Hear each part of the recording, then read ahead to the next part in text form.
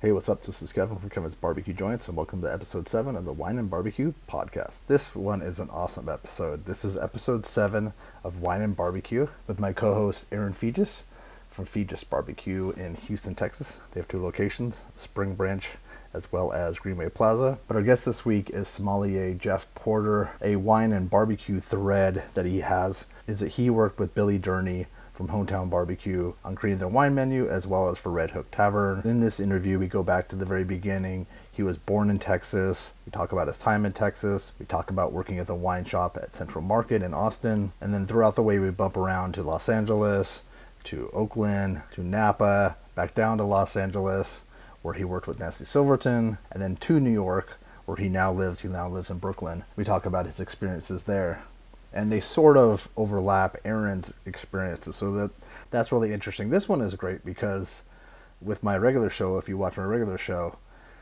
I'm the only one interviewing.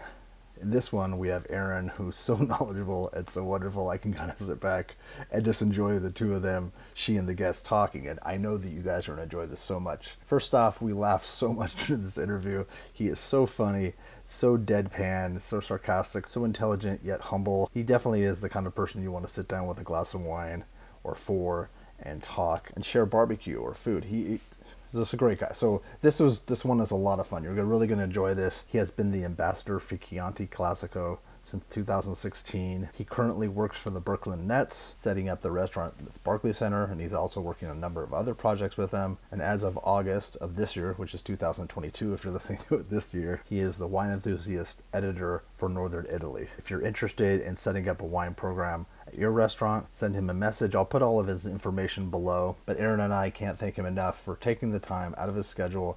He's a busy guy. Like, he flew out the very next day to a week or 2 away from home, bouncing back and forth across the country. So we can't thank him enough for taking the time, sharing the fun, sharing the knowledge, and touching upon subjects that we haven't talked about in other interviews. So if you're enjoying these, please subscribe. We put out one of these a month. We have 7. This is our 7th so far. They're all at youtube.com/Kevin's BBQ Joints. You can find them all the wine and barbecue episodes. Every month we get into specials and events and things that Aaron and Patrick are putting on at Fegis Barbecue Spring Branch. At the end, stay safe. Thank you guys for listening and enjoy. I feel like we've been Facebook friends for a long time. Yeah. I thought maybe we worked together because we definitely have a lot of intersecting paths, but Right. I feel like we probably weren't at the same place at the same time, but we definitely have. We have definitely been in the same room. Yes, exactly. I am sure of it. Yeah, it seemed like when I was reading your bio a while back that there's just so much overlap between the two of you guys. I'd be surprised if you weren't even in the actual same room at the same time at one point, not knowing So it. I take it you're from North Dallas. I was born in Clear Lake, or Oh. Webster, Texas, so South Houston. Yeah. Okay. And then I'll just give you the whole rundown. So my Texas roots. My mom's from upstate New York. My dad's from Arizona. They met in the 60s because both their parents ancillarily worked for NASA. Wow. That's awesome. And so my mom's dad worked for NASA. So they came to Houston in 63 before like Johnson Space Center was a thing or even built. So I'm not a generational Texan. I'm just a Texan, like first gen. And so born in Webster, then we moved to not Clear Lake. We moved to Corpus Christi when I was a baby. And then we moved to College Station. And then we moved to Louisville, north of Dallas and south of Denton. And then we moved to the far western side of Flower Mound, so closer to I-35W. We did a guess as to where you were from, and I said Flower Mound randomly, and I said, how do you even know what Flower Mound is? And he knows one person from Texas and they live in Flower Mound. That's hilarious. Yeah. He knows one non-barbecue person from Texas. And he goes, yeah, my friend lives in Flower Mound. I'm like, that's so random. So when we moved to Flower Mound in 89, so we moved to Louisville in 84, I think. There was like 5,000 people there. And then when we moved to Flower Mound in 89, there were 6,000 people. Wow. And now it's like now it's all one. Everything has grown. It's all connected. There's like I have a lot of family that lives in Denton, and there's no gaps space on the drive from Dallas to Denton anymore. I mean, you used to drive through the country and you don't. Now you're just like, it's just a bunch of Chili's and Bennigan's until you get there. Yeah. And we when I used to drive, like, so when I drove from and we were on the far, far western edge of Flower Mound. So literally right before it turned to I-35, it's like the northern part of Lake Grapevine. I would drive I had a truck, of course, to high school, and it was a 30-minute commute, just one way with no traffic. Yeah. I mean, like, it was the boonies. And yeah. I mean, it was interesting because my house was the country lifestyle, because like I could ride my mountain bike through some trails, go swimming in the lake. I shoot guns in my backyard. And then, where my friends mainly lived was more suburban, like in Highland. It's called Highland Village, where most of my friends lived. And then they'd have access to I-35W, and then all their parents worked in like North Dallas or Plano or something like that. Did you enjoy that lifestyle? I didn't know any. I mean, like I always wanted to leave Texas. I didn't. I loved my friends, but I just knew there was a bigger world out there, and I wanted to be a part of it. Flower Mound wasn't it, and like I tried my best to get out through college, but I didn't get accepted to very many places outside of places in Texas. So I went to the University of Texas, and that took me to Austin. What did you study there? I studied nutritional biochemistry.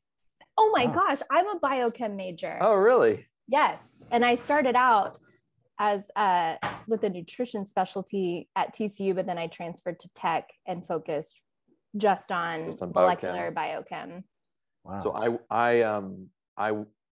my mom's a nurse practitioner, and she used to run a free clinic in Louisville, in the poor part of town. And so I used to work there with her growing up, and I loved medicine. And so I did pre-med, and I chose, because I was a really, really, I mean, I'm a big guy still, but I was a really fat kid. I got into nutrition and started losing weight. And I decided that, and I found out in medicine, they don't teach nutrition really. And like 5 of the top 10 diseases that we contract as Americans are almost all nutrition related. Yeah. And I was like, this is ridiculous. So my whole goal was to become a general practitioner, because when I was a kid, I'd go to the general practitioners and they'd be like, you're fat. Literally, like, no sugarcoating, assholey, no complex here. Yeah, that helps so much. Thank you. And then I'd be like, okay, what do you do? And they're like, well, eat less. I was like, well, fuck you. I'll go play football. Yeah. That's not very helpful information. No. Were you planning on then going to? Yeah, I was a nutritionist med school all the way. I know I wanted to be a general practitioner. But with a proper focus. And like at the time, I remember in college there was this author named, or he's a doctor, Dr. Wild, based in Arizona. He was a guy that really combined allopathic and Eastern medicine together, or holistic medicine, and with a nutrition focus. So I was like deep into that. And then I worked at a restaurant actually. And this is actually in concurrence, like wine had just become a hobby, but one day the light turned on. I was like, oh, I can make wine like a business. This is a thing. People make money at this, and the lifestyle seemed really good. So I followed that passion.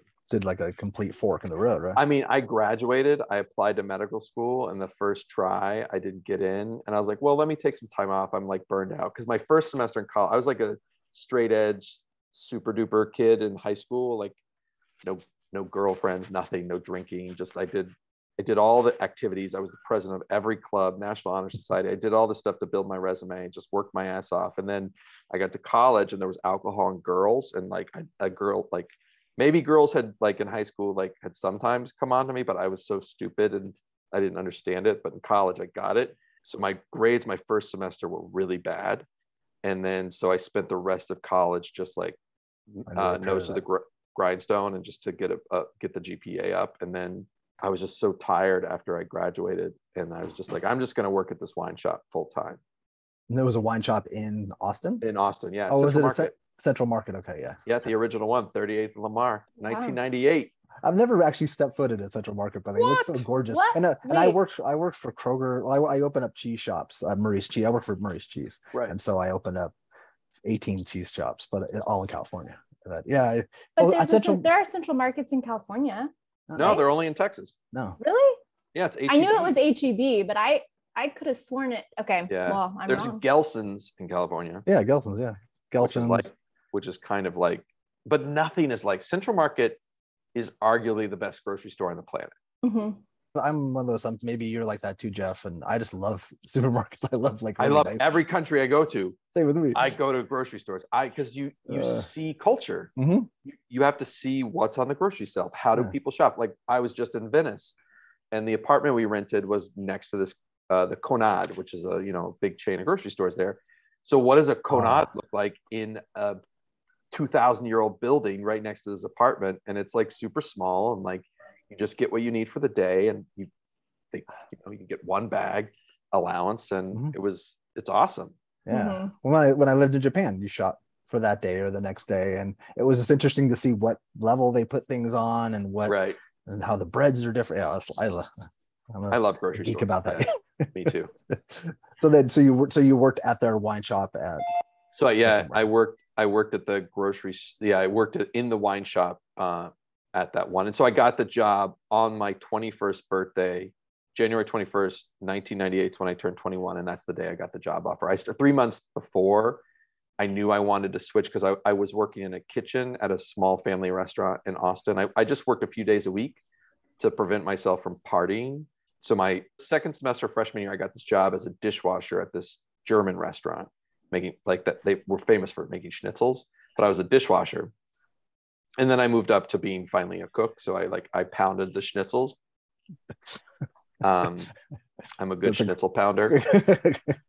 And put that on your resume above ambassador of Chianti Classic. I'm surprised that wasn't on the Charleston Food and Wine website. Schnitzel pounder. You can, if you go to my IG. So during what's it called? The thing we just had, COVID pandemic. Yeah, COVID. I did these shows called If I Could Do It. So I'd like cook things live with a friend of mine who'd be on the other end and drink wine. But I pounded a schnitzel during COVID. I hadn't done it in like 20 years. That's great.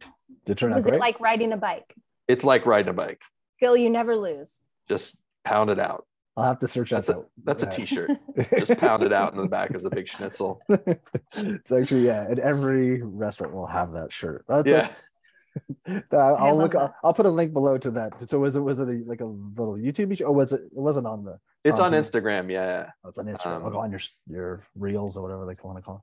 Yeah, I mean, I think it's in the main feed. Okay. Because that was before reels.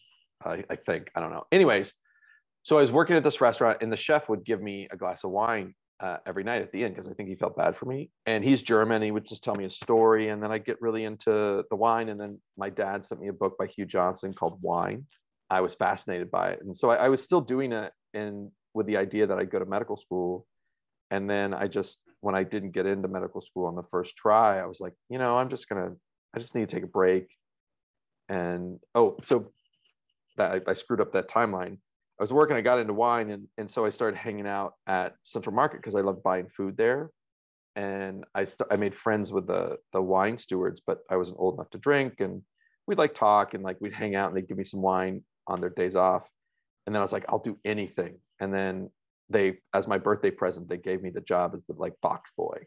Oh, that's cool. That's awesome. What I started. But then it was 1998, so I was just trying to tie it into barbecue. The barbecue renaissance, so to speak, was like what, more 2009? Is that? Yeah, it's much later than that. Yeah. Okay. But barbecue, like as a Texan, it's interesting. Like barbecue, not just the smoking, but grilling, open fire cooking has always been part of my lifestyle because of my family. Like my dad, some of my fondest memories of being with my dad. My mom, because she worked for the school district too, had the vocational high school for my dad's present one year make him an oil drum barbecue. Oh. And we had that and like smoker in our backyard. And it was awesome because it had a steel like cutout of Texas on it. I wish we still had it. Oh, that'd be so great to have. I wish I could find photos of it because it was awesome. But it was just so plain Jane, like it was exactly what you'd want. And we would smoke brisket, and my dad would smoke anything on it, ribs. And then also when my mom would go out of town, my dad and I would go to the old school butcher in Louisville, Texas.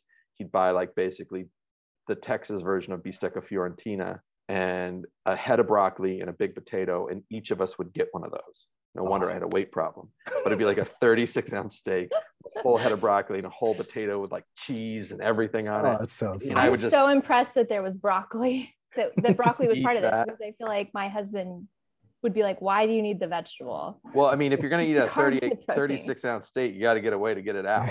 So I think that was what my dad's thinking was. Might be stuck there. There's a logic. There's some logic to the whole scenario. It's but just basically, the plunger or the pusher. I'm not sure. That's another shirt.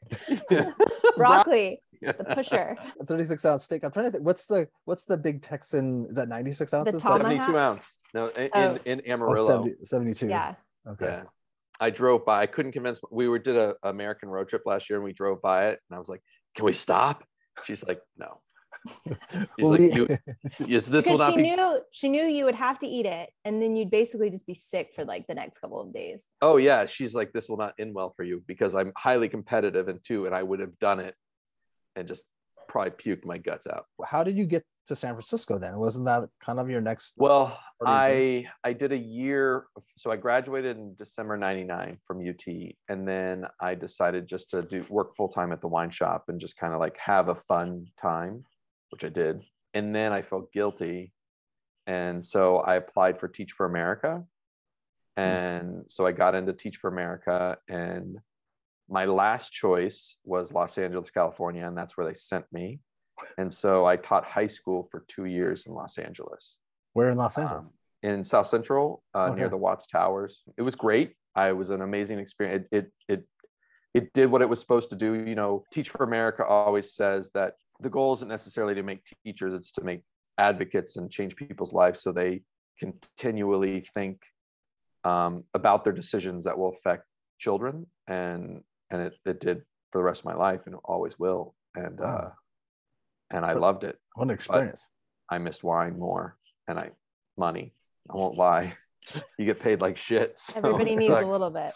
And I had met a woman who lived in the Bay Area. And so in 2002, I got a job with the Henry Wine Group as a distributor out there. I moved up to Oakland.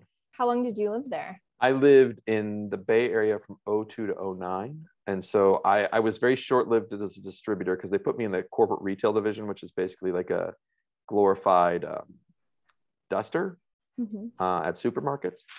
And I hated it. And I was doing a ride along. And the way I became a sommelier, I'd never worked the front of house in my entire life of a restaurant. Not once. Never served anybody shit.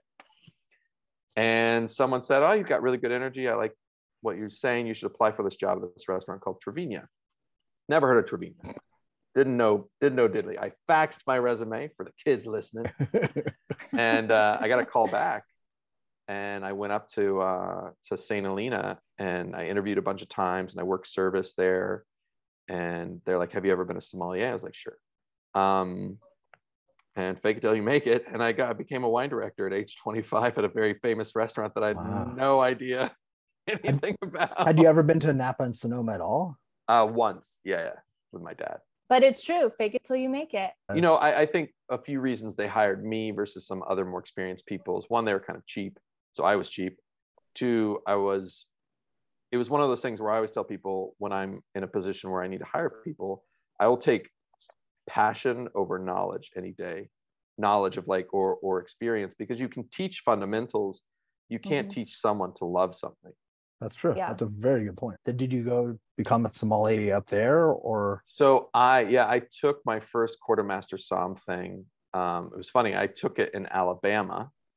So I flew. I could never get into the courses in San Francisco because they would always sell out really fast. So I found a course that was being taught at the Beau Rivage Casino it was in Biloxi, Mississippi. And I flew to Biloxi, Mississippi, and I took my intro course there. I think I talked to someone that took a course there, and I actually, in a past life with my dad, we sold furniture. We sold furniture to that that's property. The Beau Rivage, and they got destroyed in Katrina, I think. Mm-hmm. I think they did, yeah. But my favorite memory of that place, and just like, I think because barbecue represents like Texas barbecue or any kind of barbecue represents a regional identity of food for that place. And, in that part of Mississippi, Louisiana, on the Gulf Coast, like, you have all those fish shacks. And I went to this amazing fish shack, and I had a po' boy. I could still think about it. I mean, It was perfect. It was awesome too, because it was run by a Vietnamese family. And so they had an off menu pho that a server had told me about too.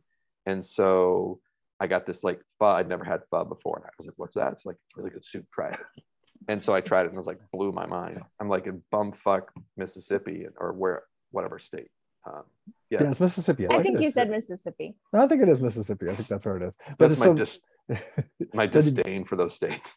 So then you passed? Did you pass the first time? Yeah, I passed. That was just the intro course. Yeah.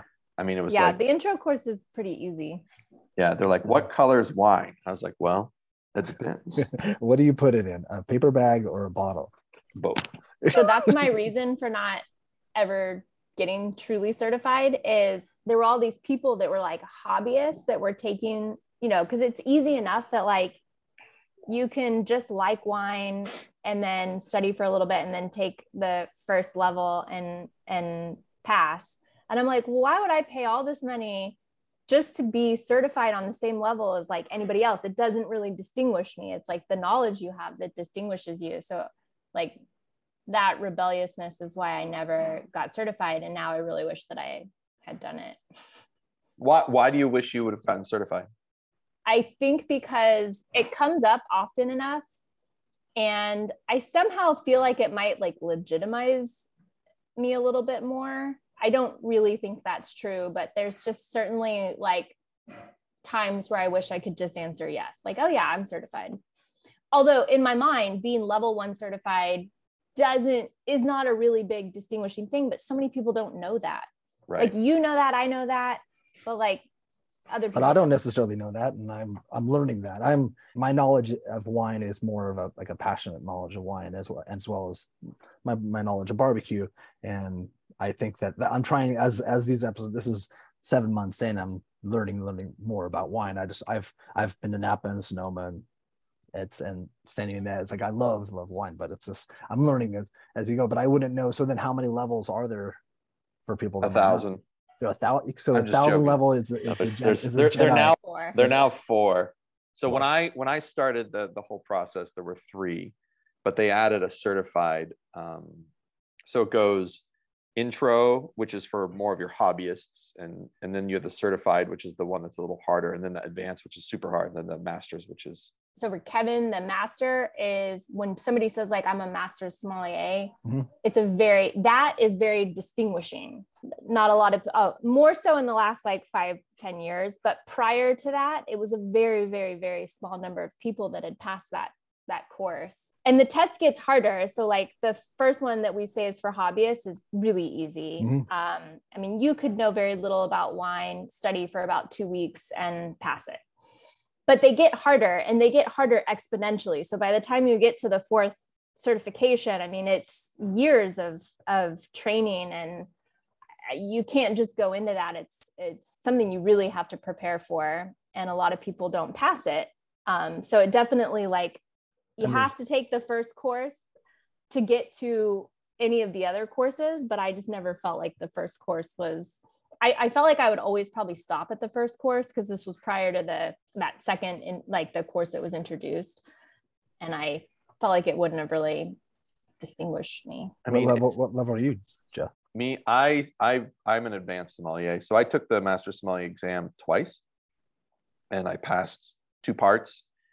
And then the time I was going to take it in 2014, there was a test that was offered in February.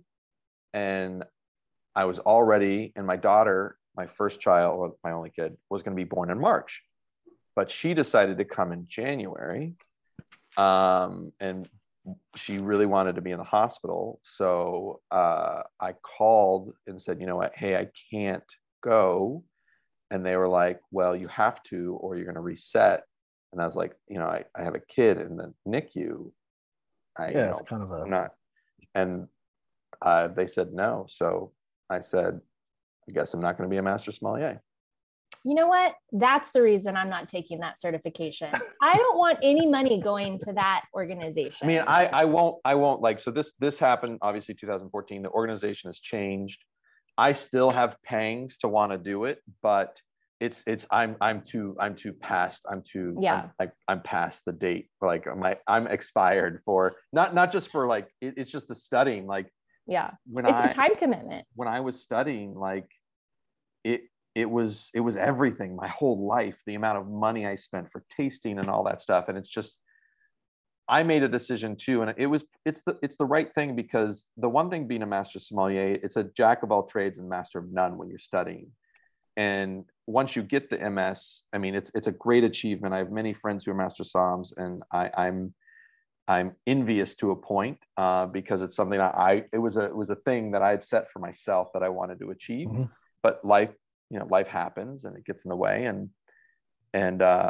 But the decision I made after that is I wanted to become a person that in the United States, when someone thinks about Italian wine, I wanted to be in the conversation. I wanted to be on someone's, anywhere in the United States. I want someone to think, oh, Jeff Porter is the person you should talk to about that. And when I really dedicated myself to one region, it opened up a whole nother thing for me. And that's where some of the certification things get a little wonky, because wine is so big, right? Yeah. And I think it's great to have a base level, but it's like college, right? So like you don't just get when you study biochemistry, you start a foundation of, you have to biology, physiology, PChem, whatnot. Mm-hmm. But then you specialize, right? Biochemistry is different than organic chemistry, which is different than plain chemistry when you get into the upper level. And we don't do that with wine. Like the pinnacle is like, you need to know how many grams of residual sugar are in a TBA, right? Like literally who cares? Yeah. Like let's talk about the historical ramifications of, the fact that we call the Charmat method when it was really invented by an Italian named Marinotti. We had a really interesting conversation. We interviewed Raj Par for the audience. And, he gets a lot of credit for having this amazing palate and being really good at doing blind tastings. And when we asked him about it, he kind of laughed. He said, yeah, I mean, I used to be really good. It's a muscle. So like my muscle memory is probably okay, but I'm not as good as I used to be. But he said also 10 years ago, when I was considered really good at it, things were very clearly classified, right? Like Chardonnay from a certain region would taste always like this. He goes, there's so many more regions now. There's so much more experimentation. The lines are so blurred that obviously not, the Master Somm exam does try to keep things pretty classic. But if you were just to show up at a bar and somebody poured you a glass of something and said, what is it? Like it could literally be really hard to distinguish, because people are trying to do things differently, right? Bring grapes to regions that they previously haven't existed. And so what's being put in bottles and poured into glasses is so vast now that like that idea and the notion that like, a really good wine person can just sit down, close their eyes and like guess. I mean, that's not even really fair. Well, I hate the blind tasting like game when people push it upon you. You're like, oh, you're a sommelier, what's this? And you're like, fuck if I know. You're gonna get lit, like come on, like, relax. But it's true. It's like if I went to the barbecue restaurant and you poured me the Texas Sangiovese, I'd probably have a hell of a time figuring out what it is. Yeah. And specifically where it's from. Yeah, it'll be a lot of some similarities in Sangiovese, but when I think Sangiovese, I think of like very specific places. And there's a construct to that. And that construct would probably be blown away, which is, I would say, the coolest thing about wine. Yeah. And in the beauty of where we are in the wine world today is that it's become, it's a bigger, broader world with so much more information, which makes it challenging, but also it's fun. Like as a person who just wants to always learn, it's super cool. Someone says, hey, Jeff, have you seen what's been going on in Texas? Like, oh, I haven't tried the wines in a while. Let's try them. Oh, there's a group, there must be a tour right now in the country of Georgia, a wine tour, because like a lot of people in my Instagram feed are like, oh, we're in Tbilisi, blah, blah, blah. I was like, oh, that's really cool. Like, I want to learn more about Georgian wines. So I think that's really, really, really awesome, because, a lot of these classic regions that we were all taught are so expensive now. They're so untouchable. Yeah. That, at the end, it's just fun to explore and find new stuff. Well, and to your point, barbecue has done the same thing. Barbecue has expanded and changed, and there's a lot of people bringing their regional background and their ethnicity into barbecue. It's been elevated and changed and shifted, and it mirrors that in a way. How did you end up in New York? Then I was in San Francisco. So I was in Napa Valley, and I got another job in San Francisco proper, and then I got a job in Los Angeles at a place called Osteria Mozza with Nancy Silverton. Oh, you worked with, okay, yeah. That's how you got connected to Joe, right? While I was there, yeah, with Joe, and while I was there, the wine director at Del Posto left, and Joe called me and said, "Do you want to come to Del Posto?" I was like, "Yes," because I've actually, since I was 13, my dad took me to New York City. I was 13 years old. I became a Mets fan and a lover of New York City. And my mom's from upstate New York. My grandma went to Pratt, which was here in Brooklyn in 1933. She worked at Bergdorf Goodman's in the 30s. My grand uncle, so my mom's uncle, he worked at the United Nations right after World War II, after he got out of the Army, or the Army Air Corps, whatever. And then so there's family roots here, and so I just wanted to bring. I've always wanted to be here. The energy, the passion, the intensity, the expense. I wanted less for my money. And you're so in the right place. Yeah, exactly. And so that's how I got here, through Del Posto. And what was it like for and when we're saying Joe, is Joe Bastianich. What was it like working with Nancy Silverton? Nancy's the best. Nancy's the greatest chef I've ever worked for. She's humble. She's an amazing presence. She's graceful. She's very, very kind, very faithful. And she has the best palate of any human being I've ever met in my life. Wow. That's amazing. I've sat at the bar and watched her make the mozzarella, make the caprese, like this, and just watching her interact with, this is ages ago, 7-8 years ago, but it was just so wonderful just to even be in her presence. And she seemed like a kind soul. And then I've seen her on TV since. Right. Just seems like a sweet woman. She hardworking, man. And it's awesome. And when she's on the line and she's in it, she's like making it, and you watch her make bread or focaccia or any number of things, and she's just like, when you eat what her hands have touched, it's just magic. It's your taste buds explode with so much joy. Her cookbook is by far my favorite cookbook to use, because the recipes always turn out really good. Mm-hmm. And she definitely has like a special touch. And to think like her path too is amazing. I mean, she was a trailblazer. I still to this day don't think she gets enough credit for what she's done for American food. I agree completely. So, but then going from there, then going to that restaurant group in New York, those are some heavy hitters there too, and those restaurants are big time. No, it was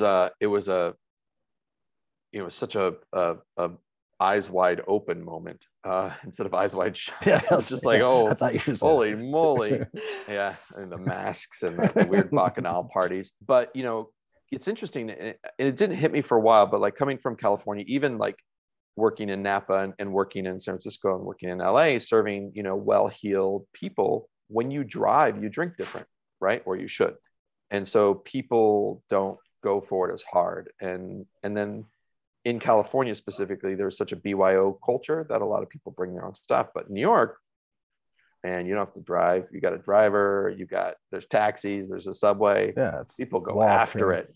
I mean, I've never sold a cocktail, then a bottle of champagne, a bottle of white wine, a bottle of red wine, dessert wine, then after dinner drinks. And that was commonplace. And like in LA, that was like 1 out of 20 tables would do a real dining experience like that. That was a big moment. And then also, like, working at Del Posto too, where it was so high in, still not at the beginning realizing that you could go, to 4 digits, even high 3 digits. You're like, oh, I sold a bottle for $120. And the rest of Sam's looking at me, you're like, you're the wine director? What the hell's wrong? You could have sold that guy $1,000 bottle of wine. But it's like, look how happy he is. He's like, shut up, sell more. A lot. And there's also a different type of money in New York. There's that money here in LA, but I don't know if it's focused on every restaurant. I think it's so concentrated in New York. I mean, there's obviously tons of money everywhere in this country, but the amount of people who have that level of disposable income is unbelievable. Like here, like something like this, like you say $1 million. So $1 million is a ton of money, but like we all, I think, because of Elon Musk and Amazon, we're hearing billions of this, and this guy's a billionaire. If you make $1 million a year, that's about $88,000 a month in income. I don't even know what to do with $88,000 a month. I mean, I could figure it out pretty you can figure it out really quick. But that's insane. And also those guys, there's a lot of guys in New York that were getting massive bonuses. I'm sure they still are, but and taking clients out for crazy stuff.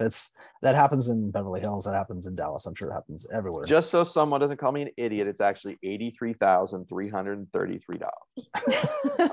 So pre-tax. Pre-tax. But if they're working for, if they're working in Wall Street or PE, they're only paying like what? 12% tax on that. So exactly. Also, I think people that live in New York are willing to spend more money regardless of how much they make. It's something about like living in that city, being around so much high fashion, great restaurants, you have access to everything. So you kind of think a little bit less, like the budgeting doesn't really exist in the way it does in other places in the country. And I know that because like when I lived there, I made almost no money. I mean, I was a line cook, but I sure did experience all the high-end things. I think that was just really important for me to get it all in, to take it all in, to live like New Yorkers live. Right. I was like when I got to New York, I think I was so taken aback by it that I like reverted to the opposite. Like I tried to be cheaper than everybody. Didn't last long? No, it did. Cause I had a goal of wanting to buy a house here in New York City. And I was like, there's no way in hell I'm going to be able to buy a house if I keep living like the rest of the sommeliers around me. So I was like, I'm going to continue to save as much as possible and then see what happens. And I achieved that American dream. Good for you. Now, I'm curious, when did you leave Per Se because you worked for the Italian wine merchants? Was that? Yeah. So I left Per Se in 2007 and started working at Italian Wine Merchants, which really opened my eyes to that. That's where I fell in love with wine. I was a cook there, so I wasn't like hands-on wine, but obviously around a lot of it. And did you ever work with Mike Marcelli? That name is very familiar. Talia was there at the time.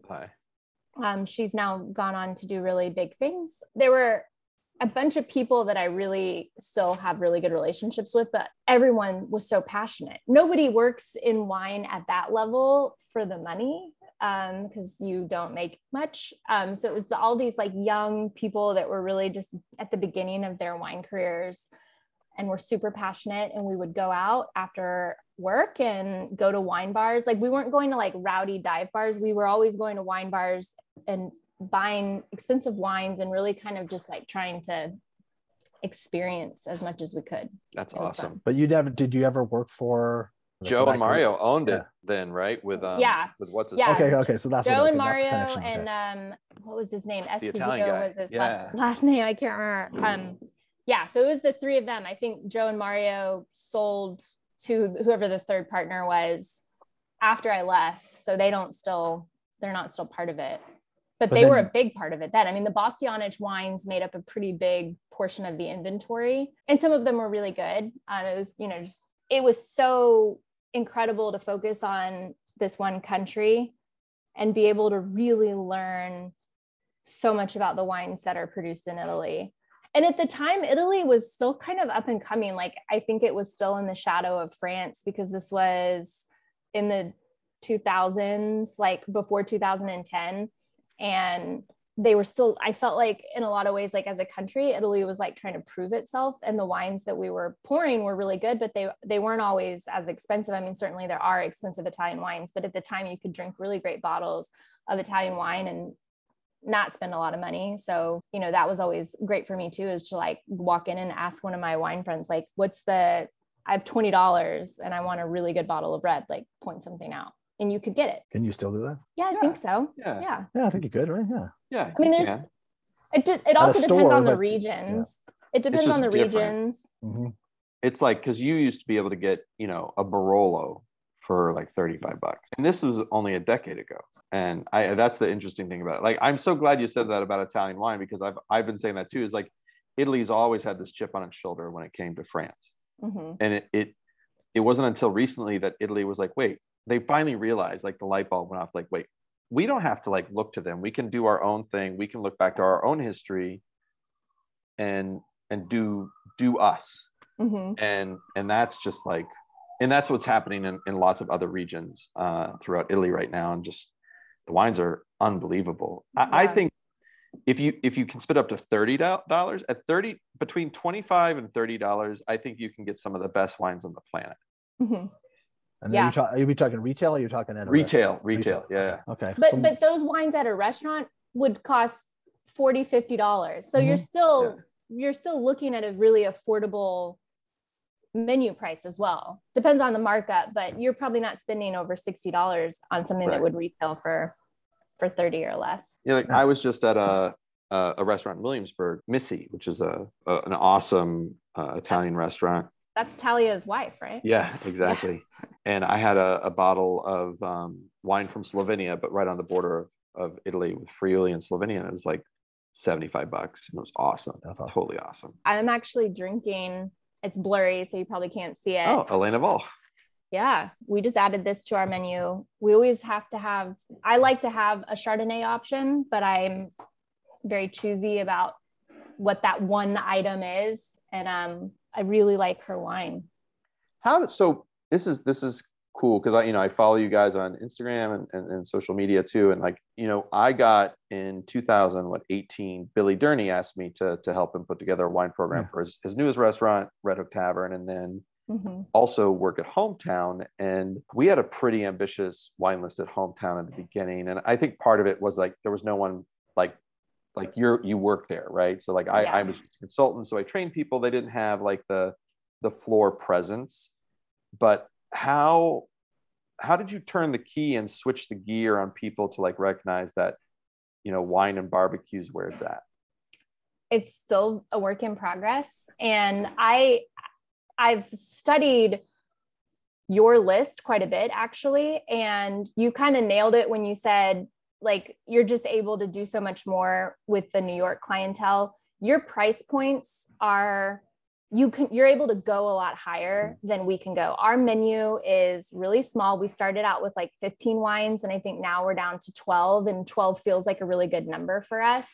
And I've listened to the customers as much as I've listened to myself. So I know we have to have certain things. People will order a Chardonnay. They don't really care where it's from or who makes it, but they'll order it. So I'm committed to always having a Chardonnay presence, but then I get to determine which Chardonnay it is. And so I get to research and find producers that I'm excited to pour their wines, and, that I agree with how they're producing things, and I like the flavor profiles. And so that part of it's fun for me. I get to take, I know I need to get this on the menu, but what this is, I get to really kind of determine it. We've also learned, that Texas pride is huge. So I've got 2 Texas wines on the menu. One of them is Southold Farm and Cellar, which was up in North Fork for a little while. And I really like what they're doing. I think they're going to get better every year. And so I really want to kind of always work with them and have some presence from them on our menu. And then we have the Grower Project, which is not necessarily the most delicious glass of wine. I mean, you're not going to drink it and be blown away, but it's a really great price point. It's an enjoyable glass of wine. It's easy to drink, and it's from Texas, which we sell a lot of it. And I think it's because people know what Sangiovese is, even if you're not super familiar with wine, and you see that it's from Texas and you're like, that's what I'm going to do. I want to support the Texas wine. And so we've been open for a little over a year, and I've learned so much. I've really started understanding where wine fits in barbecue. And I heard you say something similar to this on the Psalm TV, but I truly believe wine is a better barbecue pairing than beer or whiskey or anything else. I think it's a little more subtle. I think you are able to enjoy more. Beer can be filling, right? Barbecue's filling. I don't want to drink a ton of beer while I eat a ton of barbecue. And I think the structure of wine is so perfect, can be, right? Depending on what the structure of that wine is, but wine can be so perfect for barbecue and really any meal. And so I love that we are able to do it. Now, people always ask, is the wine list going to get bigger? And I'm like, sure, when you guys start buying more. So we're still in that phase of like trying to understand the barbecue consumer, but I definitely get more compliments about our restaurant having a wine option than almost anything else. I think people really like, they want to open themselves up to the barbecue experience more. So we wanted to make it more inviting. And part of that is just having a bigger variety of options for people. So like, you may not be a beer drinker, so we have wine, and it's a thoughtful wine list. And it's, you know, I think it's a good wine list. It's small, but it's thoughtful, and it's very, I think there's a lot of value in it. And then, you know, we also have a lot of sides. So like our whole mission when we opened our restaurant was, how do we expand on the barbecue experience? Because when I met my husband and we were dating and he was really just beginning like this barbecue passion, I got really sick of eating at the same type of barbecue restaurant a lot. Same sides were offered, beer and nothing else. Mm-hmm. And I wanted a better experience because I came from hospitality and I knew it was possible.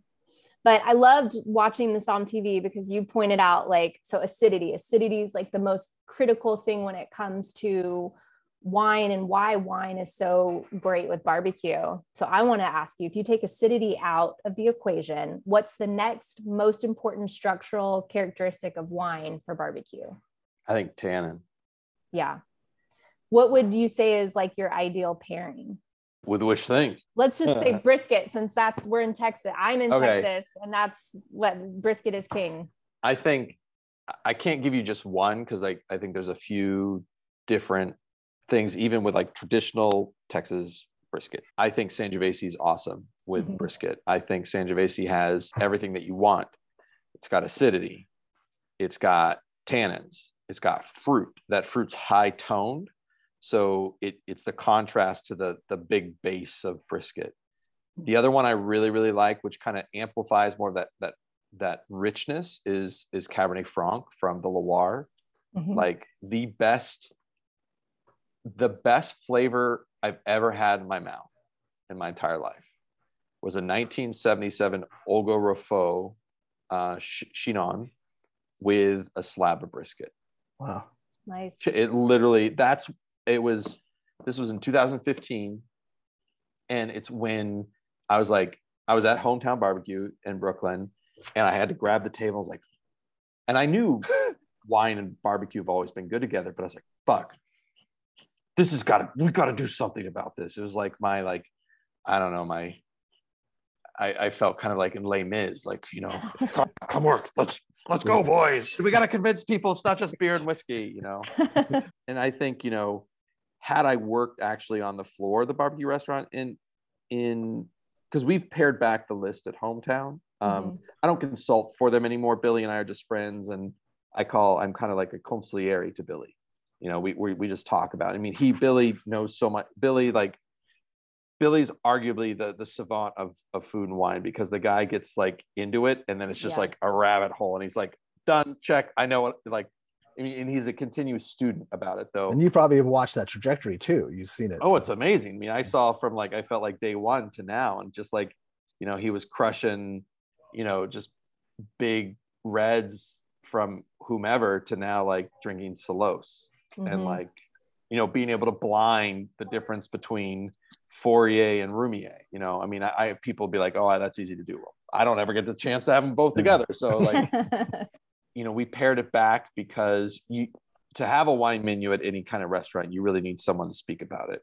And, you know, we put notes on it, and it's just, even here, it's people appreciate it, and people like it. And we sell a fair amount of wine, but we pared it down to like 6 or 7 selections. We only have one, which we don't anymore because we sold it. We had one bottle option that was only available by the bottle. Right. Everything else is by the glass. But we had like 50 when we first started, like, because Billy wanted to make a statement, and I think it was the right thing to do, and I still think it is. You know, I have a dream of a restaurant in my head that I'm trying to to concept out, but it won't be it won't be like what you think of barbecue, but it's definitely, there's fire, there's meat, and there's wine. That's great. No, that's great. And it feels like that there's sort of an understanding now how barbecue and wine work well together. I think a lot of people, and throughout doing this podcast, and I reached out to Erin 7-8 months ago because I could see what she was doing, and I've always felt like barbecue and wine were the perfect pairing. In my dream, I always wanted to open up in Napa or Sonoma a barbecue joint because I thought that's perfect, and people come in, you can introduce them to so many different things. I don't think that's ever going to happen. But then when I think it could slay. I mean, like it would be like, top brisket and Colt cabs. Like, I'm not joking you. Like I'm not joking you. Whatever. When we were at Trevina, Trevina is this beautiful patio, and people would come in the middle of the summertime, and the dish it was known for was this braised short rib and polenta dish. And they'd be like in 120, it felt like 120 degree heat, eating the braised polenta, but goddamn, they got to have the biggest, boldest, Colt cab. So it'd be like Harlan or 100 Acre or something like that. And you see them sweating and just like hate eating every moment of it. Hate eating. Just had to do it. And you like come over as a server and like dab their foreheads. Like, you can do it, buddy. But I think Napa, you would kill a Napa with something like that. But I like the idea. And then when I heard that Billy was doing, like, I just felt there's not a lot of barbecue places that put a focus on their wine. And I knew Erin's background because we had talked before, but then when Spring Branch opened, it's perfect. And it's not 100% barbecue centric. There are things that you can get that are off the menu, that are off the barbecue menu. But I always think like at Loro, that Aaron Franklin, I feel like they're kind of missing the boat on, like, I feel like they've got the right food menu. Yeah.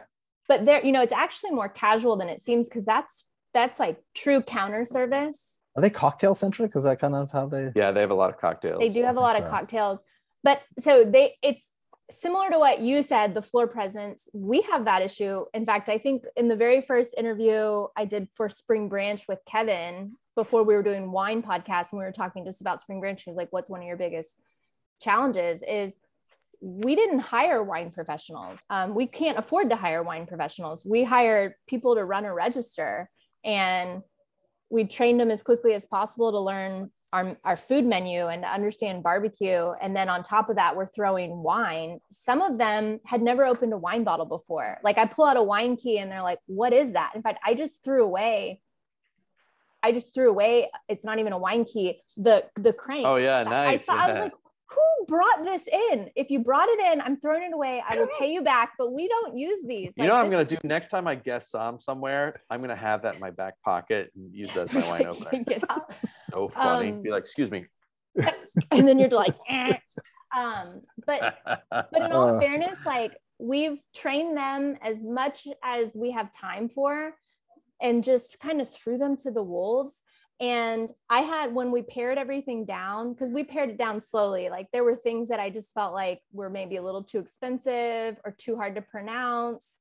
And it wasn't just our guests, it was primarily my employees. Like, are they selling it or not? They're not selling it. Okay, well, is it a Burgundy wine? Okay, they're not selling it because they're not comfortable saying it, first of all. And so that's not good. So I took good wines off our menu because I thought, this just doesn't make sense for us. I have to make my employees comfortable. Again, this is why Texas wine, they can always remember where it's from. Farmer wines have such a great story, and it's a story that they can resonate with, so they remember it. And it has to be a straightforward name. I have a lot of wines that I love that are really hard to pronounce, and none of them will ever be on our menu because I don't want to make my employees uncomfortable. What's the hardest one to say that you're thinking of in your head? I'm curious. I'm probably saying it wrong, but do you remember Le Huberlu? Le Hoop? No, I've never had Le Huberlu. It's a Loire, super light bodied Cab Franc. I call it a hamburger wine because to me, it's like eating a hamburger outside in Texas in the summertime. that's the that red chilled wine. red. Yeah. That's the red wine I would drink. But a lot of the French stuff, I'm thinking French, but there's a lot of wines that are hard to pronounce.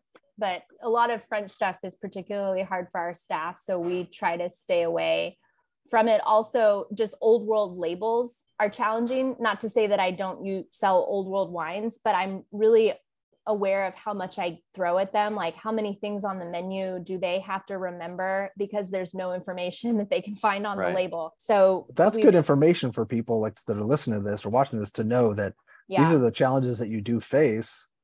Old world labels, Kevin, usually don't have any indication of the grape. You have to know and have studied enough and know the regions to say, like what he's holding up. Look at all the words on it. You lost me at Firamonte. Yeah, Firamonte. What the hell is that? So Amarone, people have heard of that, but they don't know what it is. Yeah. And then Then it's Della Valpolicella, and then Allegrini. So who's the producer? Obviously, we know it's Allegrini, but Firamonte is a single vineyard. Amarone della Valpolicella is the wine, but it doesn't tell you what the grapes are. Yeah, and especially if you've like a lot of these, probably your employees might not have even had wine before or had wine. This is much easier. La Crema Chard, you know. Yeah. Well, definitely. and this is where it's really important to think about, have an awareness of who is involved here, who are your customers and who are your employees. My employees are not going out and spending money on these high-end wines. We discount everything when we've got bottles open after 2 days. Like, we send them home with our employees because we want them to be able to taste things. But like, this is not in their daily lifestyle, and it's not going to be, and I don't want to force that on anybody. I don't think it's not my job to tell people how they should spend their money. And so to become aware and have training and become like experienced in the wines, well, if you never have access to them, how do you do that? And so we try to create access points. But I also just recognize that when I'm putting a list together, that I have to be very realistic and very respectful of the people that work for me. Because we do table service. When somebody orders a bottle, we'll go to the table and order it and open it. And I'm not here at night almost ever, So, and that's usually when bottles are sold. It's an employee. And I've told them, like, screw all the things that you have to do. If you can successfully get the bottle open, you've won, right? So all you have to do is make sure you don't spill the bottle on the guest. And I've shown them and we've trained them on how to do bottle openings. But my real goal is to take away any anxiety that comes with it, because we want them to want to sell bottles, and they will over time get more comfortable and it'll be fun, right? So now I think a year in, we've got most of our front of house employees have been with us since the beginning. They're night and day when it comes to opening bottles, except for that corkscrew I found earlier. But I'm like not even sure who brought that in, but it's probably your husband. Yeah, no, Patrick's little joke. He knows how much it irks you. For real. But no, it's and I think they're starting to get kind of into wine and passionate about it. None of them are going to hang out at the wine bar just, pounding half glasses of wine for the experience of it. But like, they do have a respect for wine that they didn't before they started working with us. And I think that's fantastic.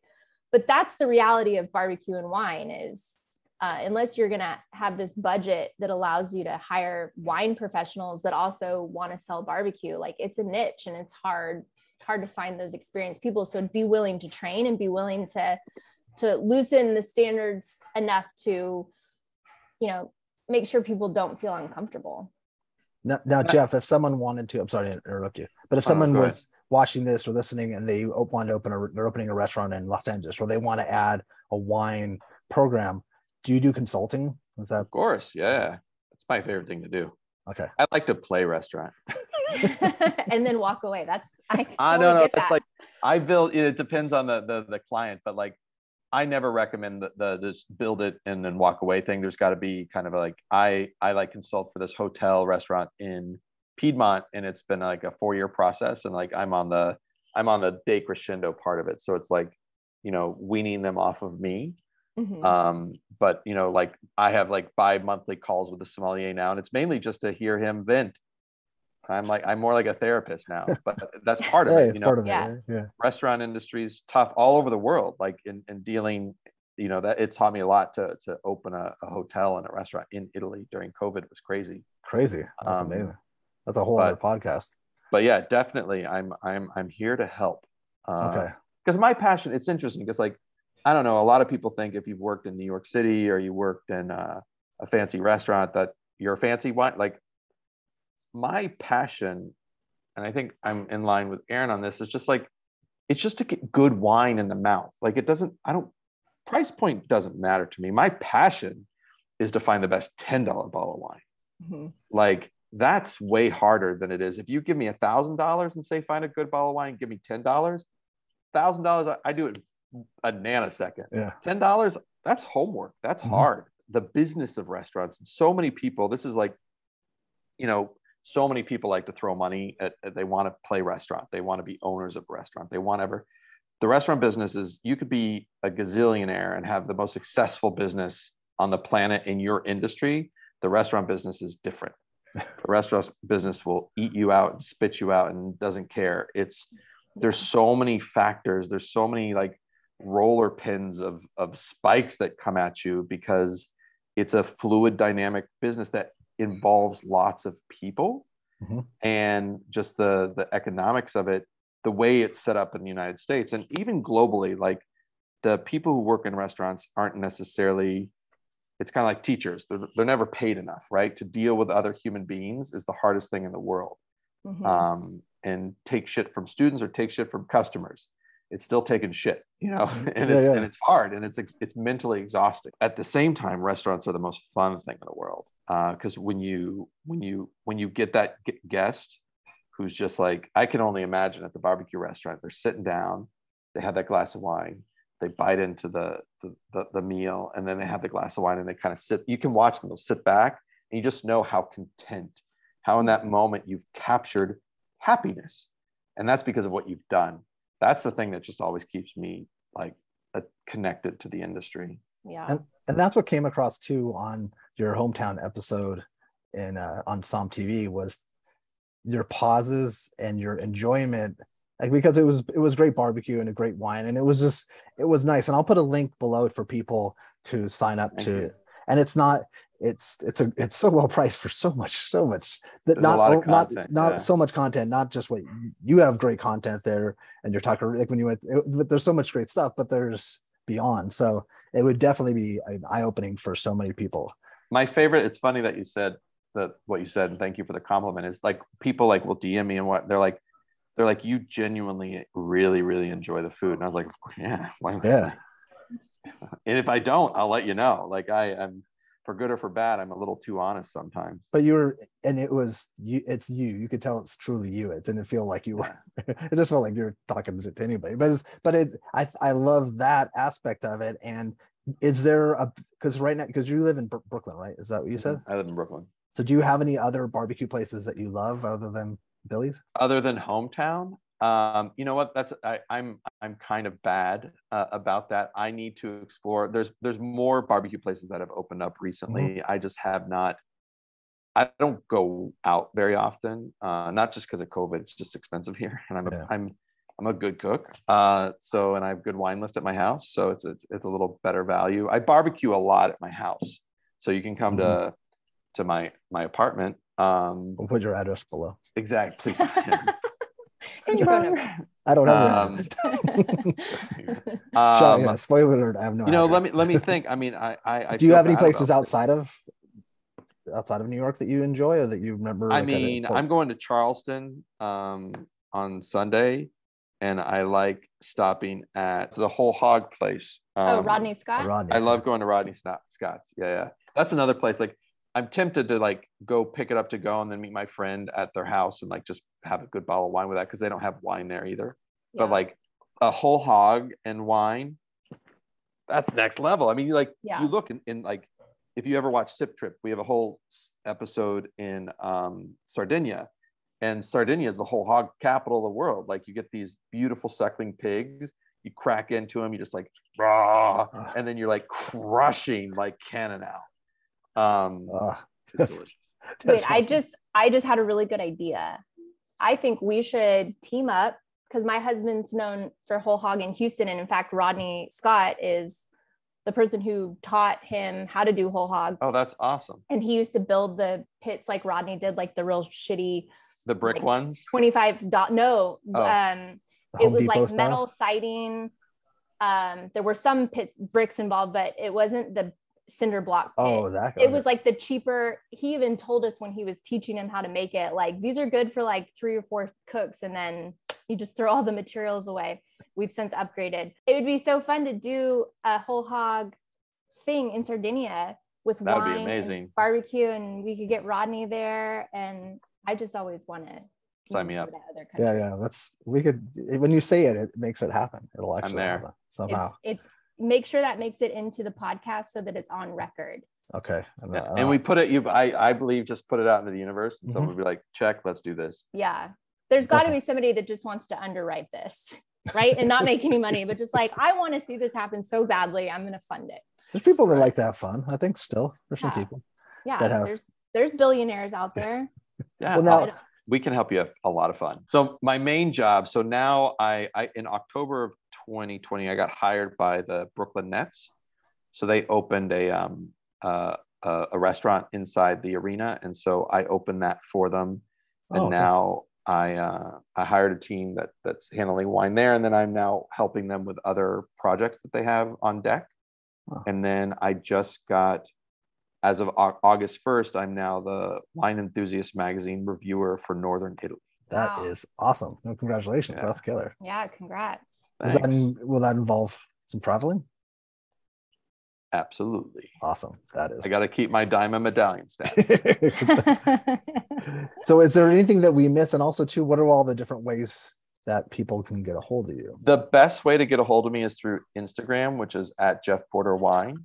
DM, whatnot. I give, like, I'm flying, I'm doing this thing tomorrow in Dallas where I'm flying out a party of 10, doing a wine thing for them. And then the next week I'm doing the same for Chianti Classico, but I speak about wine and food and Italian culture and whatnot to anybody who's willing to listen. And if they want to pay me, that's even better. That's even better. Yeah, definitely. Was there any other questions that you had, Aaron, that we missed off our list? No, I mean, I loved talking because I loved interviewing you because you have so much barbecue experience and wine experience. And it was just really, I feel like you're the more experienced version of me. So no, you do it day in and day out. I mean, Billy and I, and I went down to Florida we opened the restaurant down in Florida, and it went really well. And we had even more significant wine program down there, but we had to scale it back again too, just because it's a really deep cocktail culture that was coming in, and so that was hard to fight against. But I'm an optimist. I'm fully a field of dreams kind of guy. Like, if you build it, they will come. And I feel like because of the zeitgeist of wine and zeitgeist of barbecue, the synergies are going to continue to fold together, and we're gonna see more across the country. And for anybody who's in the barbecue restaurant business, add some more wine to your list. Be thoughtful about it. Don't go with bullshit stuff. It's got to be good. Just like I always tell people, it's just like anything in restaurants is like, why would you skimp on anything? Like, I know this is going to be my hot take before we go. Sommeliers love drinking shitty beer, right? They drink Modelo, they drink whatever. It's garbage, right? It's great when it's cold. You can still get a great Pilsner. You can still get a great cold, crisp, fine beer that is more thoughtful, that is made by an artisan, that's made wherever you live, right? You can get a beer like that. And I just don't understand why anybody would shortchange any part of their program for anything. You move, people are like, oh, well, the finances will move the finances around. Like, if you're going to do it, just do it, right? Shit or get out. Yeah. And there's good economic wine made by thoughtful producers using sustainable practices. So when people say that, I'm like, you're just not doing enough homework. Like, that's the lazy answer, because you can stay in the 10, 12 dollar a bottle range and still have great producers that you can be proud of. I mean, I'm doing it at the Barclays Center. I'm sorry. The Barclays Center. I'm super excited about this. the main reason I took the job is they were giving me the opportunity to put good wine in concessions, right? Mm-hmm. So normally you go to an arena and it's like $15 for literally the shittiest wine. Yeah. No, it's disappointing and sad. So I'm introducing a box wine program because there's great box wine, right? Mm-hmm. So the box wines that we're getting are thoughtfully made. They just are an alternative packaging because one, it's environmentally friendly, it's cost effective. So in a box of wine, and you're getting 4 bottles of wine in 3 liters. It lasts longer, mm-hmm. and we're still charging $12 at a arena premium, but you're getting a glass of wine that is literally worth that amount, mm-hmm. In quality. And so, like you said, I think in the United States right now, if anybody has a bullshit wine list at anything, they're just being lazy. Mm-hmm. And you guys are actually it's a similar thing because you're selling to a specific market and the masses essentially. Right. The consumer may not care, but that's not the point because they're going to drink it regardless. It's you have the ability, like in his position and in my position, we have the ability to present your options, and you're going to choose a Sangiovese if you want a Sangiovese or a Chardonnay if you want a Chardonnay. And you may not care that the producer is 5th generation, former architect, and just passed it on to her daughters. You may not care, right? But I care, and it doesn't matter because you're going to still enjoy that glass of wine regardless because it's a good glass of wine. And so that's the point, is that you can put good wine on a menu at a good price and your customers can be happy and you can be happy and everybody can be doing the right thing for the world. It's not that hard, but it's just a little bit harder than going the easy route and getting like mass produced, high volume wine that's not good for the environment. And people probably, a lot of people don't like wine because that's all they've had. Right. They say it gives me headaches. Well, guess what?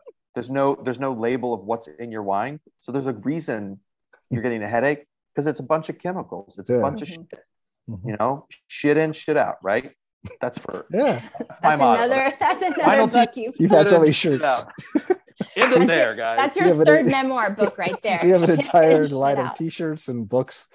This is actually like we're brainstorming. We're throwing everything at the wall. But it's been wonderful talking to you, and we like this to be casual and cover top, but it's been so comfortable talking to you. Yeah. You feel like you're our people, and I had met you just through watching some TV, and now I so appreciate you being on our show, and hopefully a year from now or 9 months for sometime again, maybe we do a part 2, or if you have new things coming up, or if we have that, if we're all flying out for a whole hog or something somewhere. Well, if anybody watches some TV, or if y'all know people who make TV, I really want to make more of this stuff. And I think if people watch it, they like, you're good at it. You enjoy like it's you're natural. So it's fun. It's my passion to share joy. Okay. Well, let's see if we could help make that happen. That's another thing. There we go. Throwing out into the world. So thank you, Jeff. Thank y'all very much. Thank you. Well, that was so great with Jeff. That was, because I didn't know all those things that we talked about, and then we covered so many different topics. So hopefully people really enjoyed that. I know I did. I did too.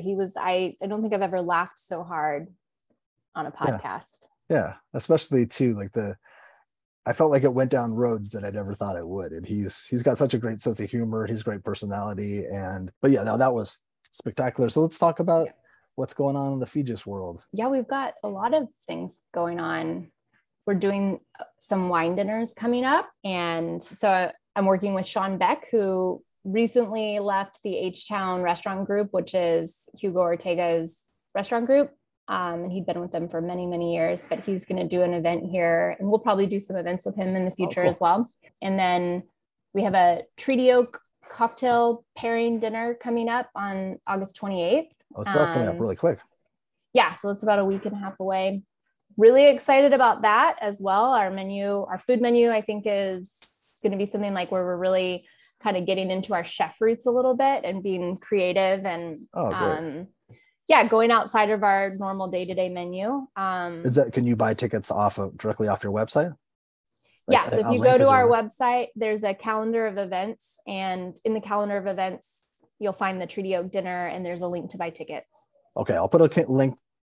I'll continue from now on, a link to the calendar of events. I don't know if I've always put that, but that's a good idea. Okay. Yeah. Cool. And so what is that? So does that include, is it a meal plus some pairings and stuff? Is that? Yeah. So it's 5 courses, 5 food courses, with pairings. So 5 treaty oak pairings. And then it's going to start with a little cocktail reception with food. So like when you come, we don't immediately sit down. There's going to be some time to kind of walk around, try some different light bites. And then we'll sit down and start dinner. Okay. So excited about that. And then I was just in your neck of the woods. Yes, you were. Over at Heritage Barbecue Invitational. Somehow we didn't hang out. We didn't hang out. Next year. But let me tell you, San Juan Capistrano was very beautiful. How nice is that? It's a little, it's south of, I'm in Los Angeles for people that are watching. It's south of John Wayne Airport. Okay. Yeah. So it's southern Orange County. Yeah. It's a little bit south of Newport. It's very nice. And Heritage is right by they're right by the Mission, the San Juan Capistrano. Across the street from the Mission. Yeah. It's a really, really cute area right where the restaurant is. Like I said, you're across the street from the Mission. It's really cute, very like idyllic. Like I wanted to take a bunch of pictures because I was like, this place was not built for Instagram, but it certainly is very Instagrammable. So yeah, really cute spot. And the people that run Heritage Barbecue are fantastic. Yeah, Danny and Brenda are just wonderful people there. So hospitable. They took care of all of us. And there were a lot of us. I think there were like 40 or 50 Pitmaster teams. All-star group of people.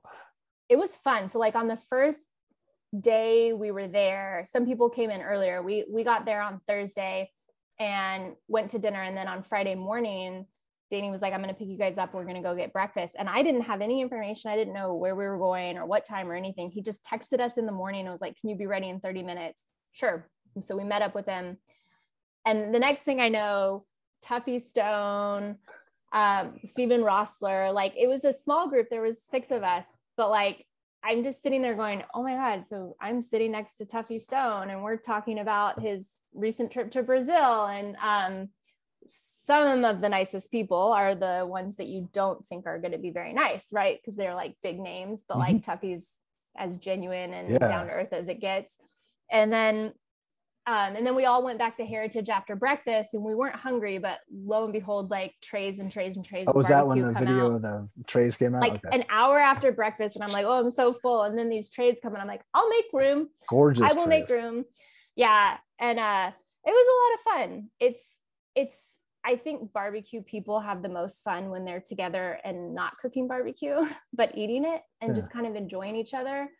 And that's what that first day was on Friday, was everybody just kind of arriving and having fun and wanting to hang out before the event. Because the event was certainly a lot of fun too, but it's just always more fun when you're not working yet. Yeah, that makes sense. And we, it's like Texas people, Robert Sierra, Isal from 2M, there was just this big group of people.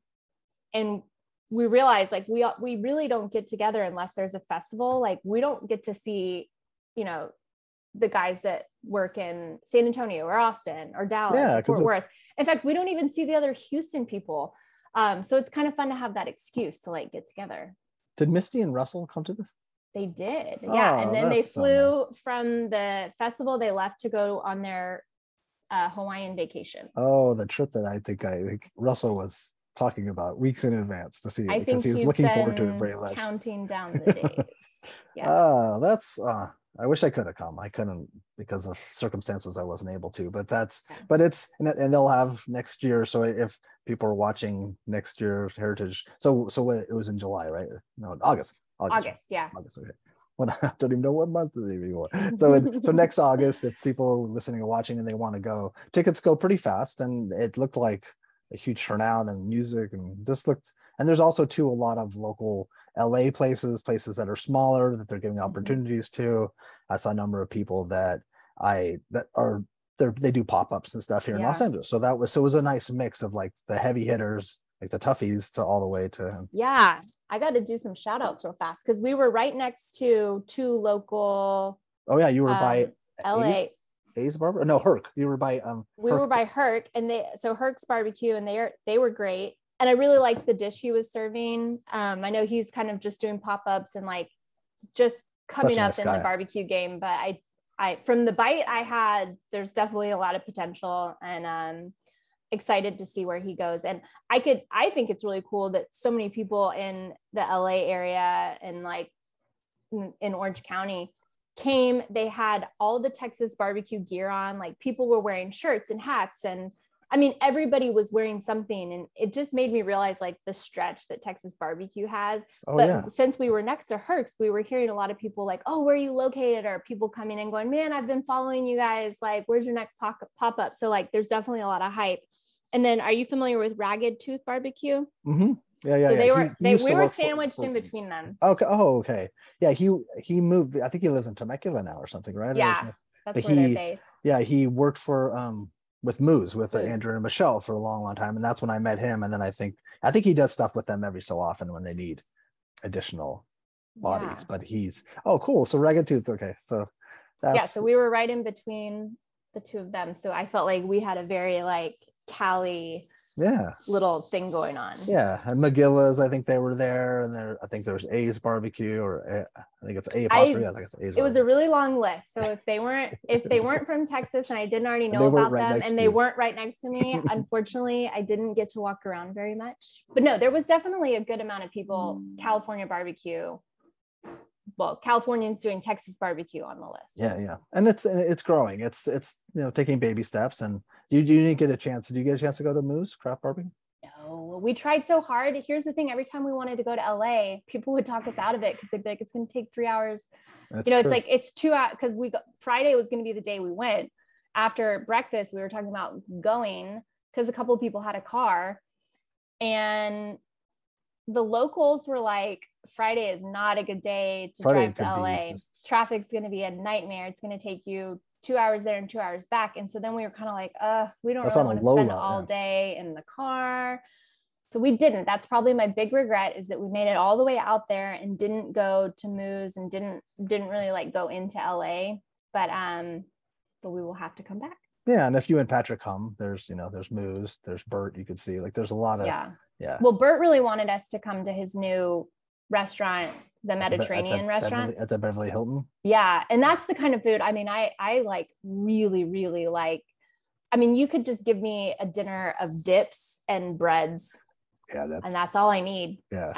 And so I was like, if we did make it into LA, I would probably do Moose for lunch and then go to Bert's restaurant for dinner. Yeah. I forget what it's called. I think it's with an S, I think. Yeah. Right? Like Sabata or something. I don't know. Yeah. But that's and Bert's an amazing cook. So he would be like, he's always had funky ideas. And wasn't Bert was at the festival, right? Bert was there. I think I saw a video of him. Yeah, Bert was there for Slab. Yeah, he did skewers. I didn't get to eat any, but he was doing some kind of really labor-intensive skewers. Yeah. Which we laugh. We're like, come on, Bert, you know better than that. That sounds like something that every so often you would do. That's cool. That's really, really nice. And it's nice that you got a chance to see. That's a beautiful part of California. And it was, probably 105 in the city. So Moose would be wonderful to see, but also it would have been a nice hot drive there and back.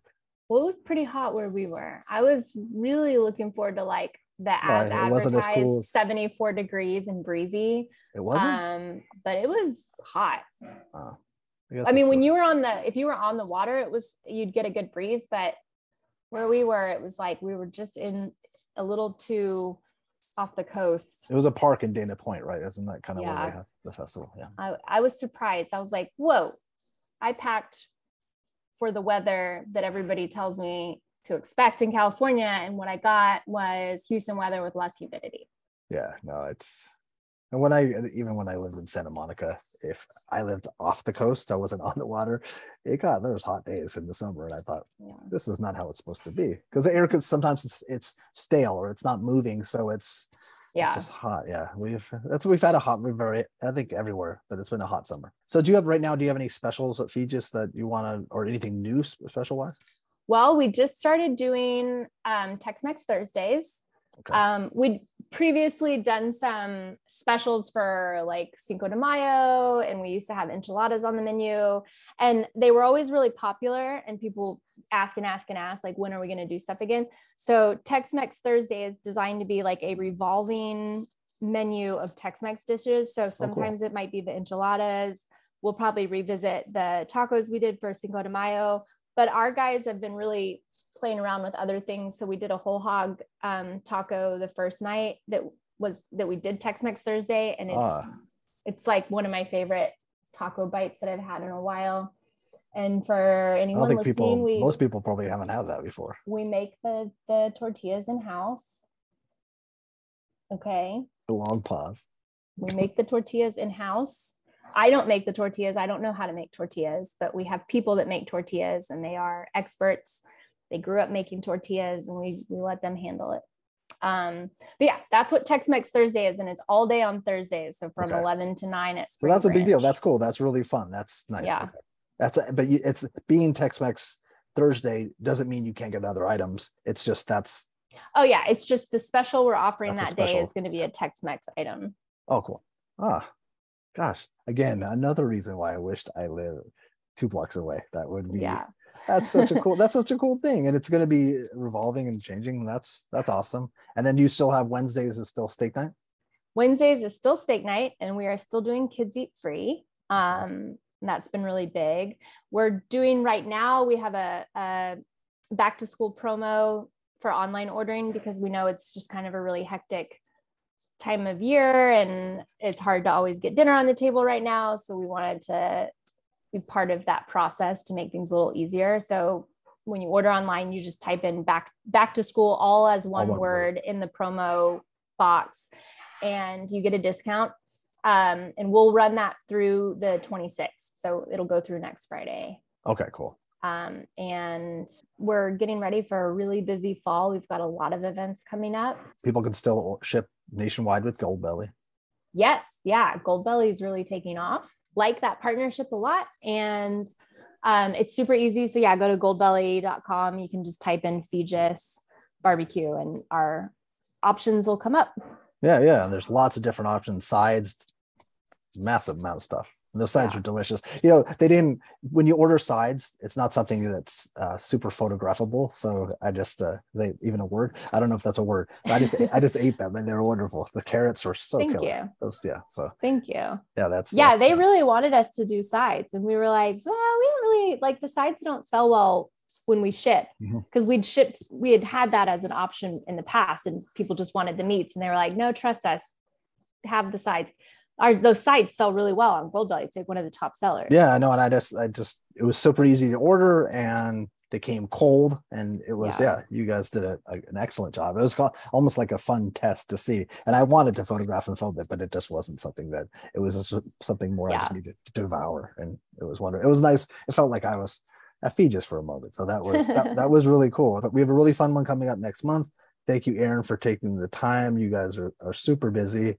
And you have life and real stuff too. So it's been a challenging 24 hours for you. So I appreciate you coming on. I'm glad everything is doing okay. And say hi to Patrick. And cool. Will do.